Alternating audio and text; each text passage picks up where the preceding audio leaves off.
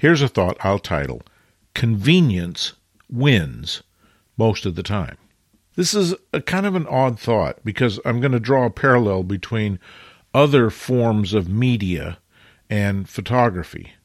And this principle about convenience appears to be relatively universal, so that's why I bring it up. So let me first turn my attention to things that are not photography. For example, music. There's no question in anybody's mind who's investigated these things that the highest form of music media for the distribution of music out there into the world is reel-to-reel tape recorders.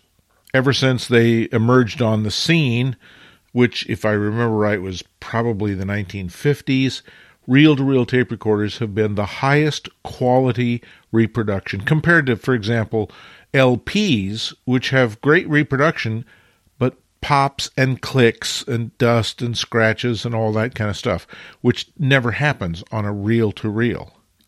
But LPs were a lot more convenient than trying to thread a reel-to-reel tape recorder and playing one side, and then to turn it over, you had to take the reels and swap them and reverse them and rethread it through. It was inconvenient to use a reel-to-reel tape recorder, so LPs dominated until 8-track tapes came out, because then an 8-track tape was more convenient in the car because an LP was impossible to play in a moving vehicle. So 8-track tapes won for a while, then cassettes won for a while, then CDs won for a while, and now it's streaming. And every step along the way, that change did not happen because one medium was higher quality than the other, but rather that it was more convenient. The 8-track tape, for example, was replaced by the cassette because the cassette you could easily rewind, and there was automatic reverse changers so that you didn't even have to flip the cassette over to hear the other side, etc. Same thing with MP3 players, iPods, and those kinds of things, because they could shuffle music and you could carry thousands of albums with you in the memory of your device.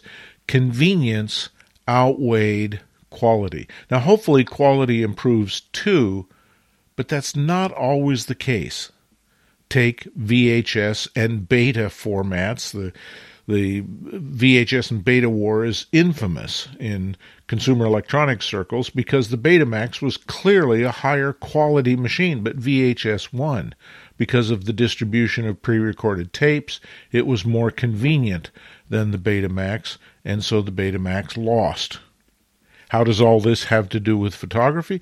Well, I think the exact same thing applies. Which gives us a higher quality experience in viewing a photograph, platinum palladium or gelatin silver? Well, there's a textural sensuality to a platinum palladium print that never quite appeared in gelatin silver prints. Matter of fact, kind of went the other way when RC paper was introduced, which was more convenient because it washed faster and cleaner, but it wasn't as good a quality as gelatin silver materials that were suspended in acid-free rag paper, cotton paper. Well, the same thing could be said now in the digital age. A much higher quality of distribution is probably the PDF, but there are a lot more images that are probably viewed as JPEGs on HTML web pages than there are in PDFs, even though PDF is a higher quality thing relative to characteristics like typography and page sequencing and full screen presentations. But it's not the quality that ultimately decides what direction a medium moves. Cable TV was more convenient than broadcast TV because you could have more channels and as a consumer, have more choices. Fast food, which in some regards is a punishment, is way more convenient sometimes than having to go in and sit down in a restaurant and take an hour to have lunch. Even though that food is higher quality, even though that experience is a better experience, the convenience of fast food simply cannot be denied. Convenience wins most of the time. And I think that goes for making photographs as much as it does in viewing photographs. A zoom lens is more convenient than a fixed focal length lens, even though a fixed focal prime lens, as they're often called, may be higher quality, may be faster, may be sharper, may not have as much corner aberrations. But a zoom lens is so convenient that most photographers default to a zoom lens rather than to a prime lens. And although I could argue that neither of these is an ideal choice, because what we'd like to have is ultimate convenience and maximum quality simultaneously, that combination rarely comes about. Most of the time, we have to make some sort of compromise in what we see, what we view, what we eat, and also how we make photographs and how we present photographs. The operative question, I guess, is how much are we sacrificing for convenience? And if we're not sacrificing very much, then it might be okay.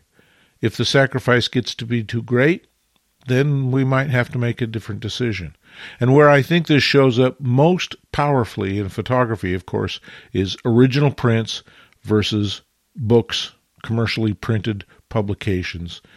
The higher quality image is almost always going to be in the original print. But they're so inconvenient to view. You've got to be in their physical presence. You've got to go to a museum or a gallery or to a photographer or whatever.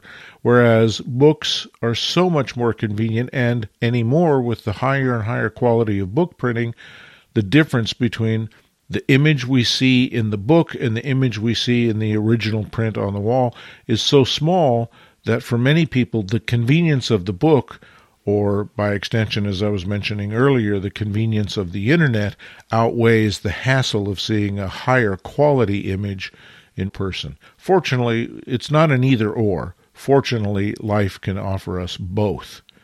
But it is worth thinking about where we're willing to make a sacrifice, either as a consumer and particularly as a producer, where we're willing to make a sacrifice in quality for the advantages of convenience. Copyright 2024, Lenswork Publishing.